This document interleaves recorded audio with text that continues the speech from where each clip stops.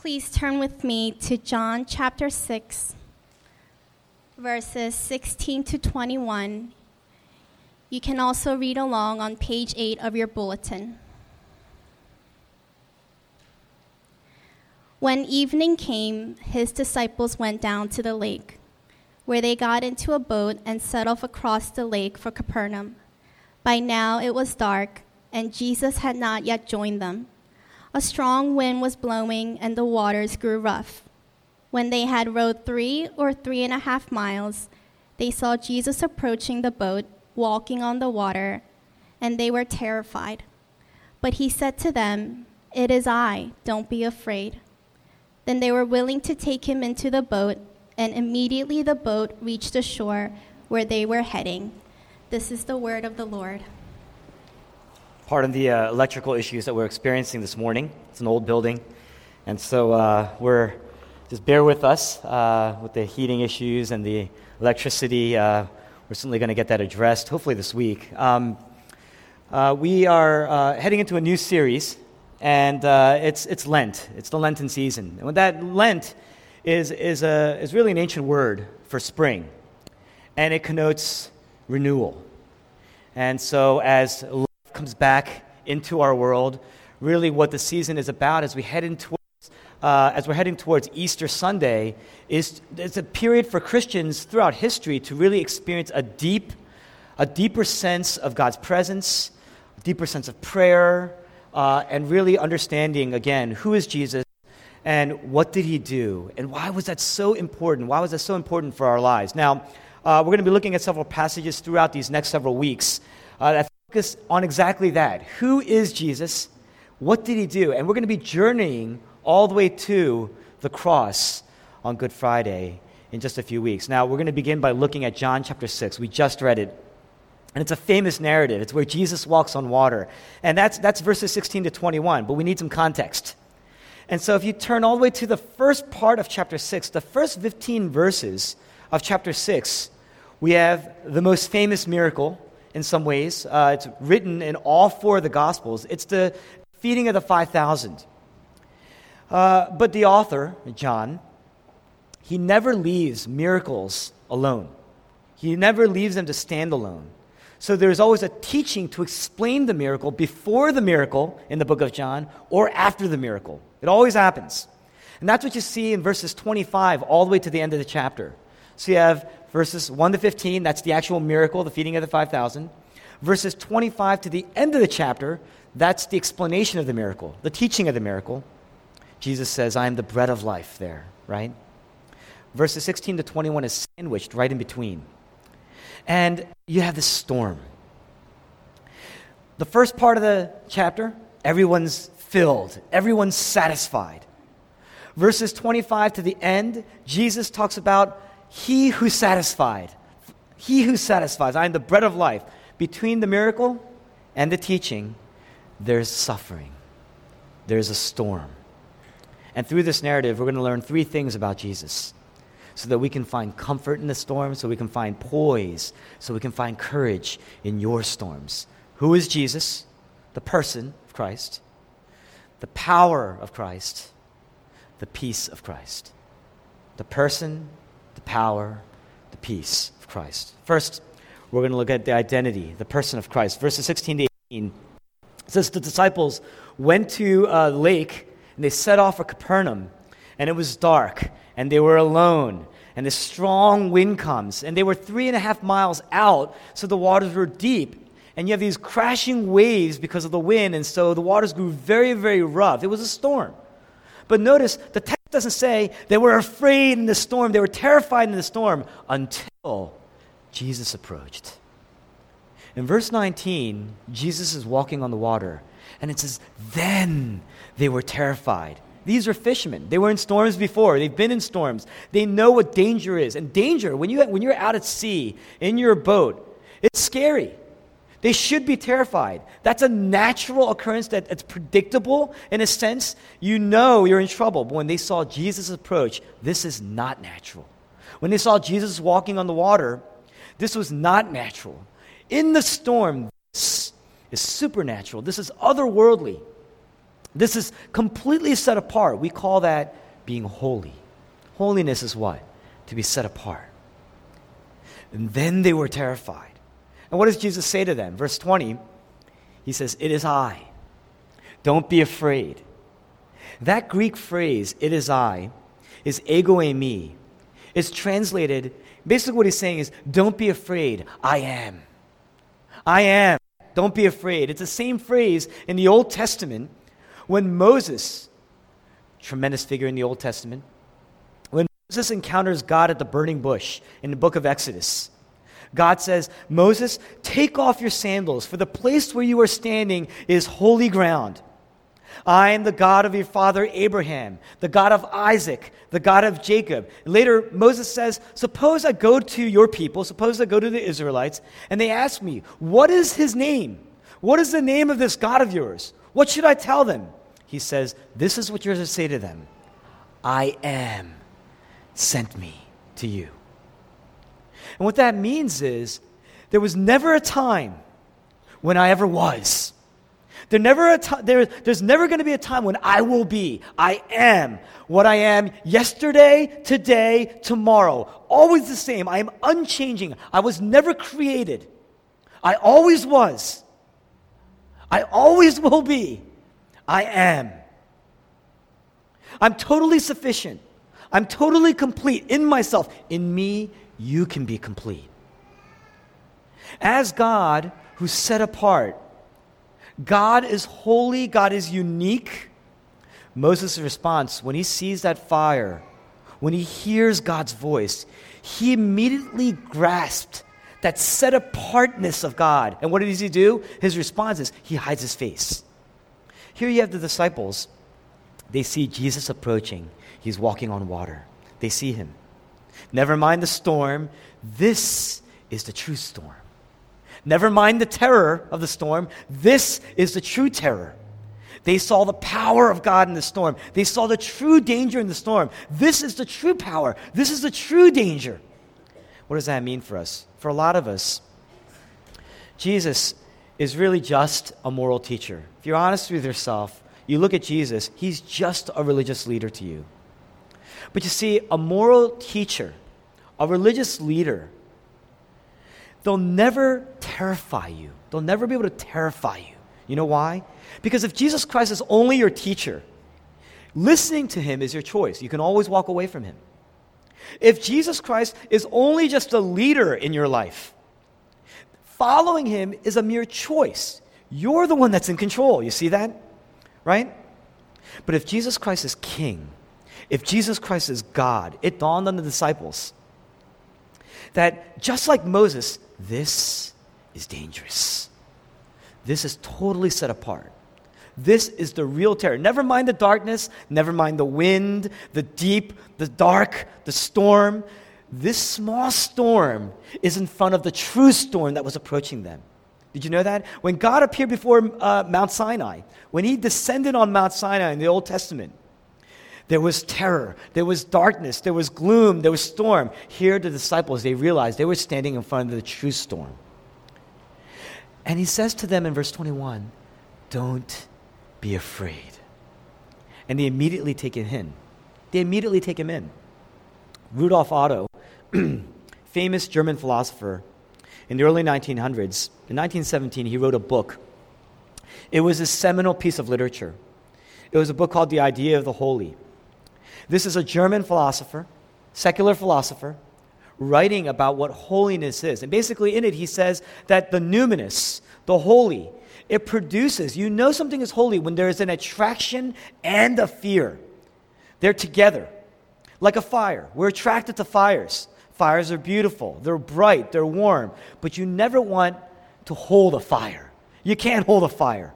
Why? Because you know that if you get too close to a fire, you'll be burned. If you get too close to fire, you'll be damaged. Your flaws, your finiteness in front of a fire, you can get consumed if you get too close. Fires are beautiful on one hand. That's why we all want to gather around. There's a sense of warmth that comes with a fire, and yet, if you get too close, you get burned. You get damaged. That's what holiness is like. That's what Rudolf Otto says. That's what holiness is like. You see, we're drawn to that which is holy, which is why we're drawn to beautiful people. It's why we're drawn to powerful people. It's why we're drawn to just wanting power. It's why we're drawn to wealth. But when you come too close to people who are so otherworldly beautiful, right? On one hand, we're attracted. It brings out a sense of inadequacy. And there's a fear of getting too close, because if you get too close, you're afraid it's going to put you down. There's a sense of insecurity and inadequacy around holiness. That's why we avoid getting too close. There's a risk involved in getting too close. The disciples, they wanted to get close to Jesus. They were attracted to his teachings. They were attracted to his miracles. They were attracted to his power. But when they came close, when Jesus was approaching them, they saw his real power. They saw this is not just about teachings. This is not just about miracles. This is not just about the warmth of being around Jesus. They saw his real power, and they saw the danger of that. They saw him as he really is, and they were terrified. It exposed all their inadequacy. It exposed their pride. Why their pride? You don't see it in this passage, but all the other, in the Gospel according to Mark, in chapter 6, prior to the feeding of the 5,000, the disciples, they had just returned from performing miracles. They were doing wonderful things, and it says that they were actually they were sharing with Jesus everything that they had done. And so there was this pride. And Jesus, seeing the 5,000, he asks the disciples, well, I want you to feed them. And the disciples, they become indignant. They rebuke Jesus. They become indignant, and they say, how are we going to be able to, a year's wages can't feed these people, right? It wouldn't be enough to feed these people. So what does Jesus do? He takes a very poor boy's pauper lunch, and he uses that lunch to feed everyone to the point where they're fully satisfied. Everyone was satisfied except the disciples. In Mark chapter 6, in the midst of the storm, it says they had not understood about the loaves, and their hearts were hardened. They didn't understand what Jesus was doing with respect to the bread, and their hearts hardened. They were confused about Jesus. They were upset. They felt slighted by Jesus. See, on one hand, we're built to be intimate with God, but on the other hand, we've been created with freedom. And we chose to live for ourselves.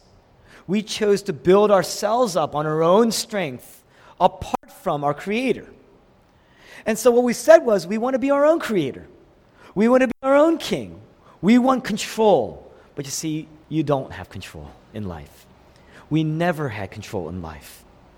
And now, in the storm, the disciples realize they don't have control. And they're in the presence of the real Creator, the Creator of the storm, the Lord of the storm. And life all around them is violent and chaotic, and it's a storm. Now they feel inadequate. How does this play out? Think about this. If you think back to the first time you ever came to a church, the first time you were at Metro, for instance, most people here, when Metro first began, they fall into one of three types of people, one of three categories. A lot of people feared, because it's been a long time since they've been in the church, a lot of people feared how they'd be received. Other people feared that they would get hurt at some point. They open themselves up to people, they get close to people, and then they get disappointed, right? They've been damaged before, and they feel they might get disappointed. Some people fear that if I commit, I may have to give up my life. I may have to give things up.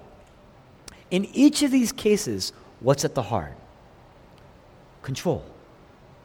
We want control over our lives. We want predictability. We want certainty in our lives. The disciples realized that the person that they need in the boat is all-powerful, all-wise, controls even the water. He's the Creator, and so He also demands from us our trust, our purity, our maturity, and He really loves. He really cares. And so He says, do not be afraid. True love gets in. True love interferes. True love gets wet. True love is risky. We love to hear that side of Jesus. We love to hear the teachings about that quality of Jesus. But true love gets angry. Absolute, true love gets angry. Any person, any parent would understand this. When you see somebody you love who's damaging themselves and damaging others, you can't just sit back. If you truly love that person, you wouldn't just sit back. If you see somebody damaging themselves, and hurting other people in the process, it angers you. Why does it anger you? Not because you dislike them, but because you love them. And you love those other people. Your love is actually going to be proportional to that anger. And here are the disciples in a storm. That's a rage, you see. True love speaks into you. True love demands. True love challenges you. It even lets you suffer. If you're a parent, sometimes you know that as much as you don't want your child to hurt, they need to hurt. If you could do anything in your power to take away an illness from your child, you would take it away. But you know, sometimes they need to suffer illness, ride it out, because it helps them to get stronger, right? Sometimes you know your children, they're going to make some bad decisions in their lives. Now, we want to get into their lives. We want to control every decision they make. But sometimes you have to let them make those decisions. You know why? Because that's the only way they're going to learn. It's the only way they're going to grow. Sometimes you know they're heading into suffering, and you kind of warn them, but you have to let them make the decision because that's the only way they're going to mature. That's the only way they're going to increase their wisdom, increase their character. Here's Jesus speaking words of power. He says, I am. But equally, he says, don't be afraid. Look at the wisdom of Jesus. Look at the power of Jesus. Look at the gentleness of Jesus. Look at the rage of Jesus. Look at the grace of Jesus. Only a creator could do that. Only a God could do that. Only I am can do that. Only I am can on one hand say, yes, you are totally flawed. And that's why you're in a storm. And yet, bring you complete peace in the midst of the storm. In the midst of chaos. In the midst of suffering. That's the person of Jesus. Now, the second point here is the power of Jesus. If you look at verse 17, the disciples, they got in the boat, and it's dark. And in verse 18, you see strong winds just pounding. Waters are pounding on them. The waters grew rough. It's a storm. That's almost a perfect metaphor of how we view our lives. That's how we should view life in some ways, right? I'm going to explain that in a bit. But first, what's the purpose of a storm? What's the purpose of being in a storm? Storms, what do? Storms reveal, look, here are the disciples. They're skilled. They're wise when it comes to being out at sea. And yet, they're in this overwhelming situation. Because when you're on a boat in the middle of a lake, 3.5 miles out, you don't know what's down there. There were psalms written about the Leviathan that resides beneath the sea. You don't know. We still don't know what's down there, you see. And so if you're in a boat in the middle of a lake, 3.5 miles out, in complete darkness, and the wind is strong, and the waves are crashing, that's when you realize how helpless you are. That's Gospel according to Mark. He's telling us, what's Mark telling us? That's our condition. We're helpless. No matter how wealthy you are, no matter how intelligent you are, we're helpless. Storms take away any false sense of security that we have by showing us how much control we really have, and we don't have much. Look at the disciples. They're strong. They're skilled. But no matter how skilled, no matter how strong, no matter how intelligent, no matter how wise you are, absolutely minimized, absolutely negated in a storm. That's a true storm. Some of us have suffered real storms in our lives. Some of us are in a real storm. Our storms show us how alone we are, how uncertain life is. Our storms show us how unpredictable life is. Our storms show us how uncontrollable life is, because in real suffering, in a real storm, your skills do not matter. That's why it is a storm, because your skills can't overcome it, you see? In a real storm, your skills don't matter. Your wealth doesn't matter. Your intelligence doesn't matter. Why? Because most things that really matter in your life cannot be purchased, cannot be earned. You cannot purchase your health. You cannot purchase your youth. You cannot purchase intimacy, real intimacy. You cannot purchase safety. You cannot purchase security. You cannot purchase certainty in life. Anything that matters is negated by your storms. It's kind of challenged in a storm with the things that matter, and your skills are negated. The only thing that matters in life is your relationship with God. That's the only thing that keeps you away from being truly alone. The disciples are in trouble.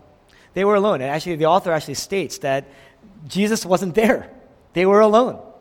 And when they were out in the storm, in the dark, 3.5 miles out with the winds blowing, that's when they realized they were truly alone.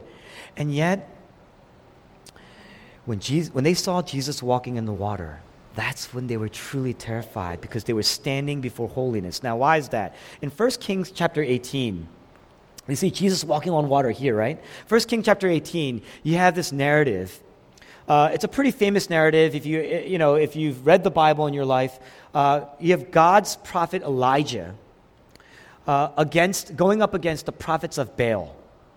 And it's a pretty famous narrative if you've grown up in the church. On each side, they set up their altars. And they were told to call out to their God. And the prophets of Baal, they're calling out to their God. They set up their altar, come down in fire, and they're calling out to him. And there's silence. So after a while, they start to cut themselves. And they're bleeding, and they're slashing each other. And there's silence. There's no fire. What does Elijah do? Elijah takes, he fills up his trough of the altar with water. Kind of counterintuitive when you want a fire, right? He fills, and it says to the point where the water is to the brim and it's overflowing. So this trough in the altar is filled with water, and he calls out to God, and it says the fire of God comes down and licks up all the water. That's what it says. Why? Why the water? It's because Baal was the water god. Baal was the water god. Baal was the god of rain. He was the god of thunder. Psalm chapter 29, verse 3. The voice of the Lord is over the waters. The God of glory thunders. The Lord thunders over the mighty waters. Water was always regarded as uncontrollable. Water was always regarded as chaotic, the enigmatic, the uncertainty. And so the ancients always wrote about the waters in enigmatic terms. They kind of worshiped the water because they didn't know. They couldn't control it. Ever since the beginning of the Bible, Genesis chapter 1, what do you read? The Spirit of God hovers over the waters. Complete control. The Spirit of God speaks over the waters. Your voice thunders over the waters. And in John chapter 6, when Jesus is walking on water, and you see this throughout. John chapter 2, he changes water into wine. John chapter 6, he walks on water. You see complete control in a storm. Complete control over the seas. Complete control over the waves. Complete control over the wind. True power on one hand. True courage, true poise on the other. Jesus is arrested. He's standing in front of Pilate. And what does he say to Pilate? Pilate, who has the control, seeming control, of life over death. He stands before Pilate, and what does he say? You would have no power over me if it has not been given to you from above. In the face of death, amazing power, amazing poise, amazing control, self-control. In the boat, the disciples are terrified. Here's Jesus. So controlled, he walks on water. Control over the seas. Control over uncertainty. Control over unpredictability. Control over the uncontrollable. And what does he say? I am true power. Don't be afraid. True poise. Have me in your life. And no matter the storm in your life, no matter how turbulent, no matter how nasty, I can bring beauty, I can bring order, I can bring peace to your life. look at the power of Jesus.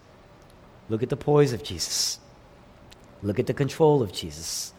Look at the peace of Jesus. When you encounter God, you can't demand things on your terms, on your own terms. There's a purpose for the storm, really, to bring you into greater intimacy and relationship with God. That's really the purpose. Your storms are designed, no matter the storm. I can say that unequivocally. Your storms are designed, no matter the gravity of the storm, to bring you to greater intimacy and trust and relationship with God. But you don't understand how damaged I am. You don't understand how much pain I'm in. You're right. But God understands you. God understands pain.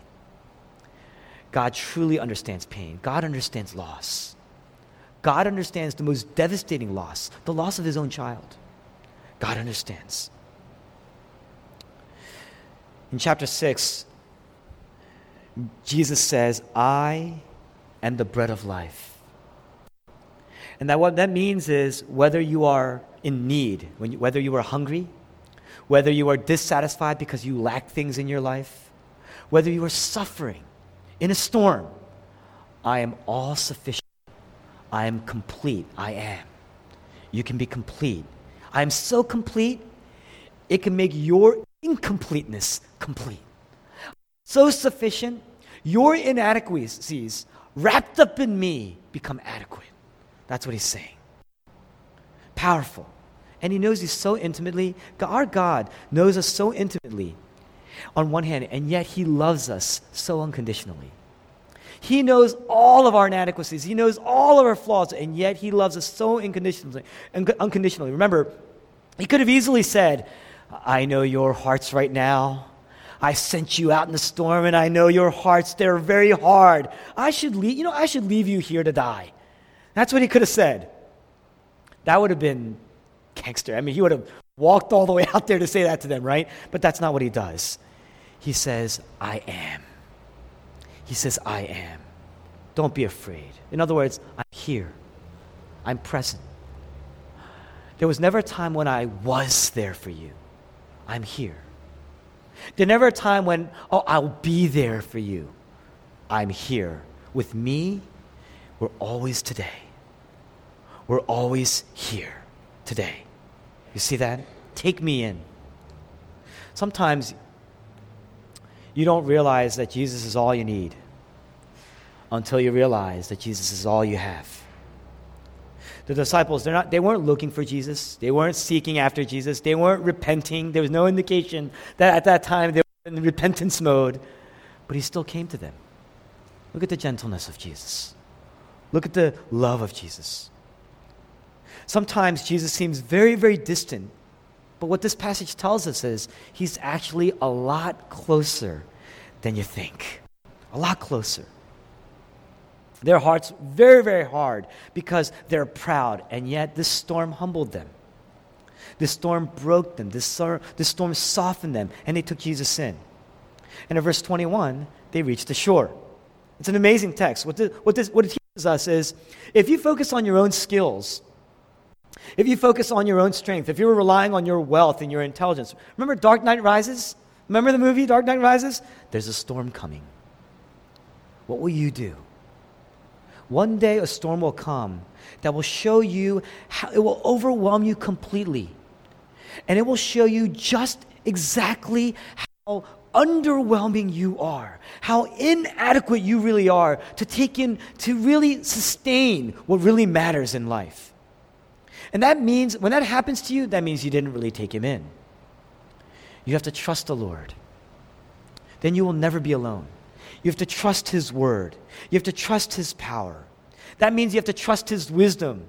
You have to trust his timing. You have to trust his purpose. You got to take him in. This passage is almost a perfect metaphor of our lives because we all live in the dark. Can you tell me what even the next 5 minutes are going to happen? What's going to happen in the next 5 minutes? Can you tell me what your next hour is going to even look like? You think it's all going to be the same. You know, if I tell you anything about my life, We thought, my family, when we first immigrated to the United States, we thought we had life all planned out. I mean, me meaning I was just born, but our family, we thought we had it all planned out. My father was an engineer. My mother was a nurse and a professor. And they were going to come here, make a living, go back, right? And return to a greater status, greater power. Overnight, everything changed with my father dying. He was murdered. Right here, right by Temple University.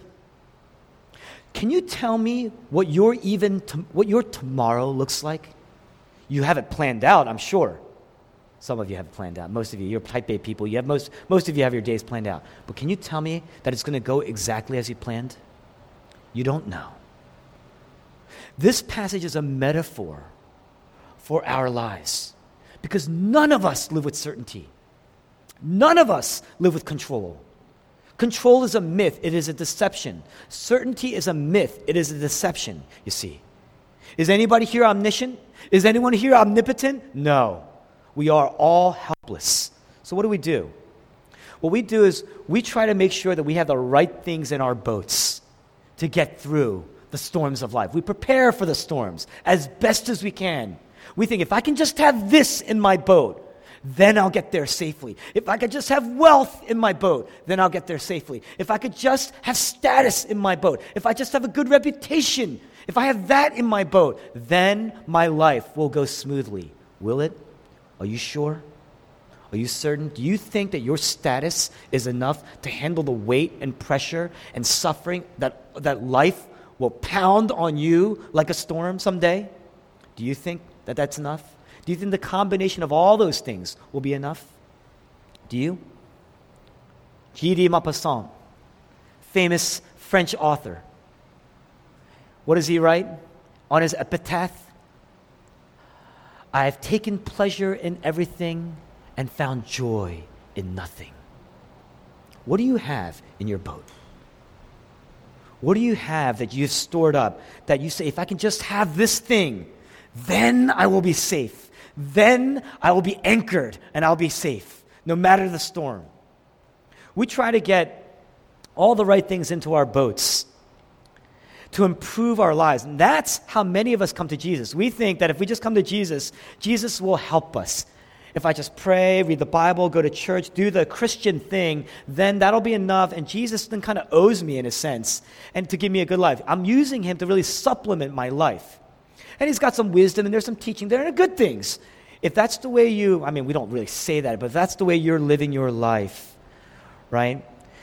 You're not really going to him as all-powerful. You're not really going to him as all-wise. You're not really going to him as omniscient and omnipotent. We think that if Jesus just helps me get wealth, helps me get status, helps me improve my reputation, get power, then I will hold up in the storm. No. None of those things matter, you see. None of those things matter. Who gave you your job? Who gave you your spouses? Who gave you your children? You think you gave yourself children? You should look at science. You should look at it. Ask my wife. We've been trying to have children for years. I run a camp for children. You'd think that we would just have children. Who gave you your children? Who gave you your house? Who gave you your job and your career? Who gave you your intelligence? You think you acquired your intelligence? You were born with that, friend. You think you chose that? Who gave you your body? Who gave you your looks? You think you earned that? I guess some people can earn it today, right? You think you earned that? Who gave it to you? None of those things matter, you see. You have to take him in. Look to his power. Only he has control. How do you get him? How do you take it in? How do you take Jesus in? Where is the peace? That's the last point. Storms reveal who Jesus is. It also reveals who we are, right? That's what we just said. We're powerless. Ultimate power, and we are powerless. We thought we had control. We don't have control. We thought we had power. We're powerless. By the way, that's why we crave beauty. It's why we crave wealth. It's why we crave degrees. It's why we crave status. We want holiness. We want to be holy while avoiding holy. You see. You know how holy God is? In the Bible, they don't have superlatives.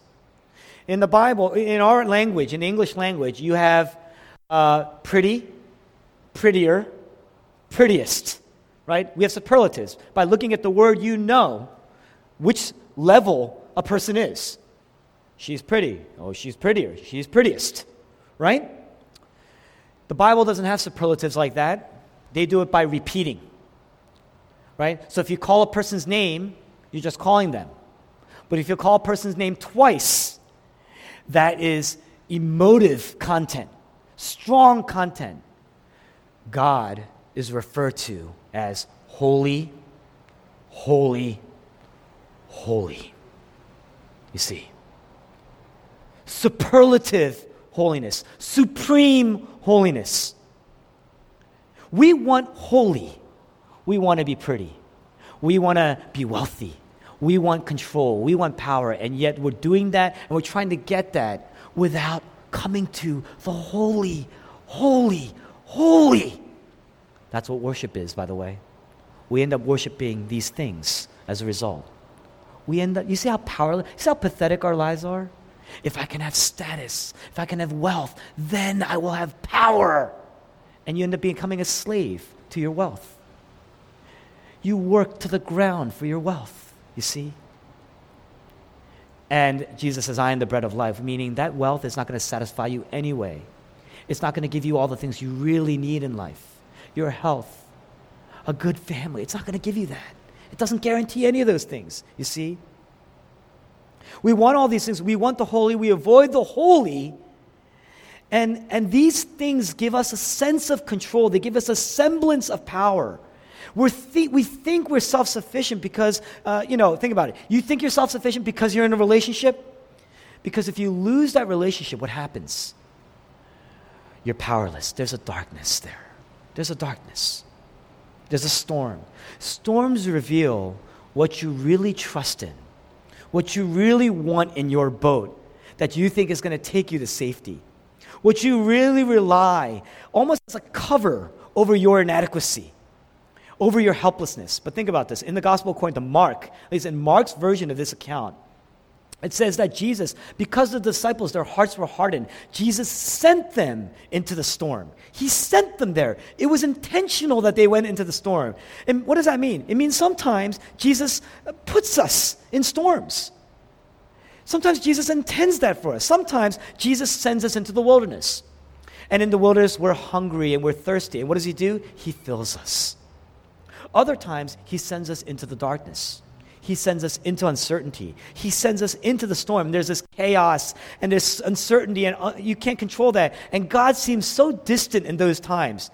The disciples thought that I could rely on my skills, I could rely on my strength. They were proud, and that's the exact reason why we were in there. But in this passage, it's the first narrative. You know what happens in this passage? When they take him in the Gospel according to Mark, at least his account, this is the first account where the disciples actually get down and they worship Jesus as God. It's the first recorded account where the disciples actually worship Jesus. We see that in the book of Matthew, the Gospel according to Matthew. Why? It's because up until this point, they merely witnessed Jesus' power. Up until this point, they merely saw Jesus helping other people. Other people were experiencing the greatness. Other people were experiencing the power. And they saw that, you see. But they were still relying on their own abilities. There was a pride there, a deep-rooted pride. This is the first time that they experienced Jesus being all-sufficient for them. Up until this point, they saw him filling people. They saw him satisfying people. They saw him healing people. They themselves were doing that. And yet, this is the first time that Jesus saved them. You see that? With the 5,000, they saw Jesus, who Jesus was for other people. It's like when you hear a sermon and the sermon is really for you, but you say, oh, I know somebody who could really do well by hearing this sermon. It's like that, kind of. Up until this point, they saw the sermon for other people. This time, they took it in. It was for them. The truth about who Jesus is, the truth about themselves, the reality of who Jesus is, it became real for them. Keep in mind, Jesus doesn't say, guys, don't be afraid because I checked the weather and it's going to clear up. He doesn't promise them that the weather is going to clear up. In fact, there's no indication, really. There's some implication there, right? But he doesn't sit there and say, got it under control, guys. The weather's going to end. Waves are going to calm down a little bit. That's not what he says. Storms reveal who we are and what we cling to. Jesus says, don't be afraid. I am sufficient. I am complete. I'm not just powerful. I am power. Where do you think your power comes from? Right? He says, don't be afraid. I'm really rich. I am richness. That's what he's saying, you see. Psalm 59, you are my refuge in times of trouble. Take me in. Always in control. Why does he send you into storms? No matter the storm. And I don't want to diminish anyone's storms. I don't want to diminish anyone's suffering. But I can assure you, it's not to end you, for sure. Even death is not intended to end you, you see. He wants you to see who he is. Will you plunge your fears? Will you plunge your inadequacies into the powerful and terrifying and holy and wise presence of God who loves you and cares for you unconditionally? Now, some of you say, but I've never seen God show up. I've been suffering for a very long time. God never came into any of my trouble. He never was my refuge. And what you're really saying is, here's what you're saying.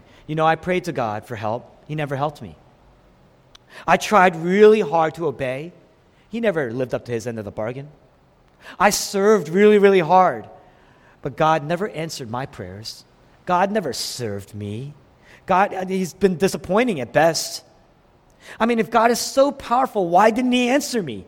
Think about this. Is it logical to say that if an all-powerful God exists, he needs to answer my prayers and my demands? Is that logical to you?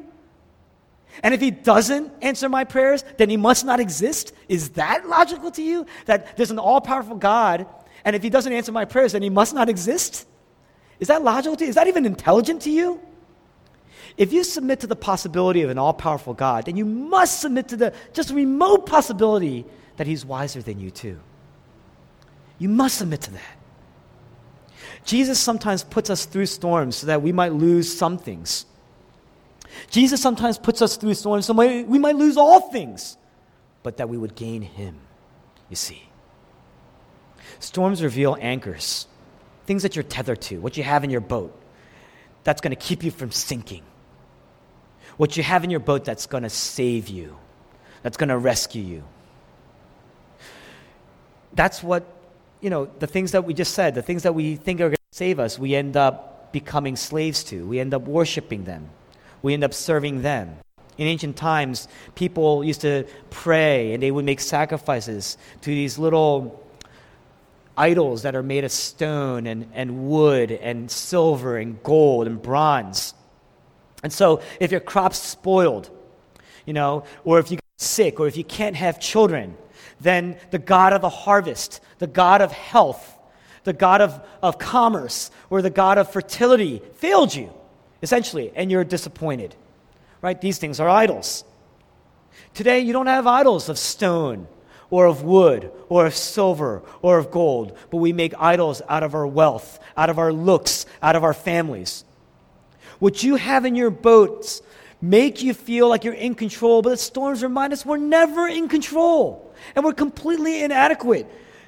And so they reveal what we're carrying in our boats with us. The Apostle Paul, Philippians chapter 3, he says this, I consider all my skills, I consider all my status, I consider my credentials a loss He had everything. He had status. He had a great reputation. He had titles. He was pedigreed. He had a tremendous education. But it made him anxious, and it made him angry, and it made him bitter. Bitter to the point of allowing and perpetrating murder. That's the Apostle Paul. You see? That's what it did. Philippians chapter 4, you know what he says? I've learned what it means to be content. I've learned what it means to be content. A contentment that endures all suffering, he says. You know why? Because he untethered himself to those things. He says those things are rubbish. The actual word he uses is crap. Those things are crap. He's tethered. He says, I want to know Christ and the power of his resurrection and the fellowship of sharing in the storms, in his suffering. He's tethered to true power. Never sink. That's his certainty. That's his peace. And Jesus, he handles each storm differently. Some storms, there's a passage in the Bible where he shows up and there's a storm and he says, peace. He was sleeping. And the disciples wake him up. Don't you care about us? And he says, peace. Literally he says that. And everything calms down. There are other storms. He's going to ride it out. This storm keeps on. But he shows his power through it. He reveals their pride in it. And what that means here is that being a Christian does not mean your storms are going to come to an end. It doesn't mean that. But it means you can have courage in a storm. It means you can have peace in a storm. On one hand, when Jesus becomes all you need, you become less anxious, less neurotic, less of a control freak, less angry. Because you realize you've been trying to fight God all your life for control, and you can't. Rather, you need to submit to God, surrender to God, obey God, trust God who loves you and cares for you. Your parents tell you, I want you to live like this. You know why? Not because they hate you. It's because they love you. They know what's good. They've been through things in life. They know. You see? You see that? You've been trying to fight God all your life. Storms show us, they make us humble. And so on one hand, you become less angry, less neurotic. On the other hand, because you're suffering this storm, you don't have to be saccharine about your life. You don't have to be fake about your life. Community groups aren't about come together and say, well, just pray for my exam, pray for my work. We don't have to be saccharine about our lives. We can pray about the things that actually matter. The fact that I'm single and it's bothering me. The fact that I can't bear children and it hurts me. The fact that, I'm worried about my future. I'm really worried about my future. I'm worried about my place in life. You can share about these things. You don't have to be saccharine about your life. You can be real. On one hand, you're going to be poised. You're going to be more calm. You're going to be trusting. On the other hand, you're going to be more real because you're broken. You see? Because you're broken. And you feel helpless at times. And what happens is you become more humble. You become more courageous. You become more compassionate. You become more wise. Some storms he says, peace. Other storms, you feel really alone and he comes to you. But no matter what, the main storm that we could have suffered, Jesus suffered alone. On the cross, there was another darkness. There was another gloom. There was another earthquake. There was another storm. And Jesus suffered alone. And he didn't say peace in the midst of this storm. In fact, he emptied himself of peace. He didn't say power in this storm. He emptied himself of his power. He was completely overwhelmed. He lost control. The wrath of God is just pouring out, pounding him like waves. And he drowned in God's wrath, you see. People were mocking him. You know what they said to him? They said, if you truly are God, in other words, if you really are I am, come down, end the storm. But he remained silent. He remained silent. You know why? Because he didn't come here to show us how powerful he was through his strength. He came so that God could work through his helplessness. And so, yes, he suffered the nails, he suffered the crown of thorns. There was definitely a storm. There was a physical storm. It was dark, there was an earthquake, but it was nothing compared to the ultimate storm of God's wrath pouring out on the cross. Jesus Christ cried out, my God, why have you forsaken me?" In other words, what he's saying is, never mind the earthquake, never mind the darkness, never mind the gloom, never mind the physical storm. I have lost my Father, my power, my love, and now I'm in the real deep. Now I'm in the real darkness. Now I'm in the real gloom. Now I'm in the ultimate storm. Jesus Christ, who built his life perfectly around God, tethered to God, anchored to God. And now he used to say, I and the Father, we are one. Tethered to God, tethered to the Father. But on the cross, he lost his Father. And so he lost his anchor. He lost his tether. He was broken. And now just the waves are pounding on him. Now he's facing the true darkness, the true gloom, the true storm, the ultimate terror. And why? Why did he do that? Jesus Christ lost power so you can have power in him. Jesus Christ endured the holy wrath of God so that you enjoy the holy presence of God. And do you know he still trusted God? He still said, my God, my God, my God. He still trusted to the end, perfectly righteous, perfectly holy to the end, to the death. Even though God is silent, even though he's suffering, even though his body was torn, his soul was broken, his heart was broken, he died to pay the penalty of our sins. Jesus Christ trusted God in the midst of all that, completely abandoned him, was doing it for his good. And so he was reciting the Bible on the cross. Did you know that? Psalm 22. He was reciting scripture on the cross. Jesus Christ, perfectly righteous, suffered the ultimate storm for you. That's why you know that if you're suffering storms right now, God is not punishing you. He's not doing that to punish you. It's so that you could look to see Jesus approaching in your storm. And you don't have to be afraid. That's real safety. That's real security. That's real peace. There's an old children's song that goes like this, a children's hymn really. It goes like this: with Christ in my vessel, I can smile at the storm. Smile at the storm. Smile at the storm. With Christ in my vessel, I can smile at the storm until he guides me home. Let's pray.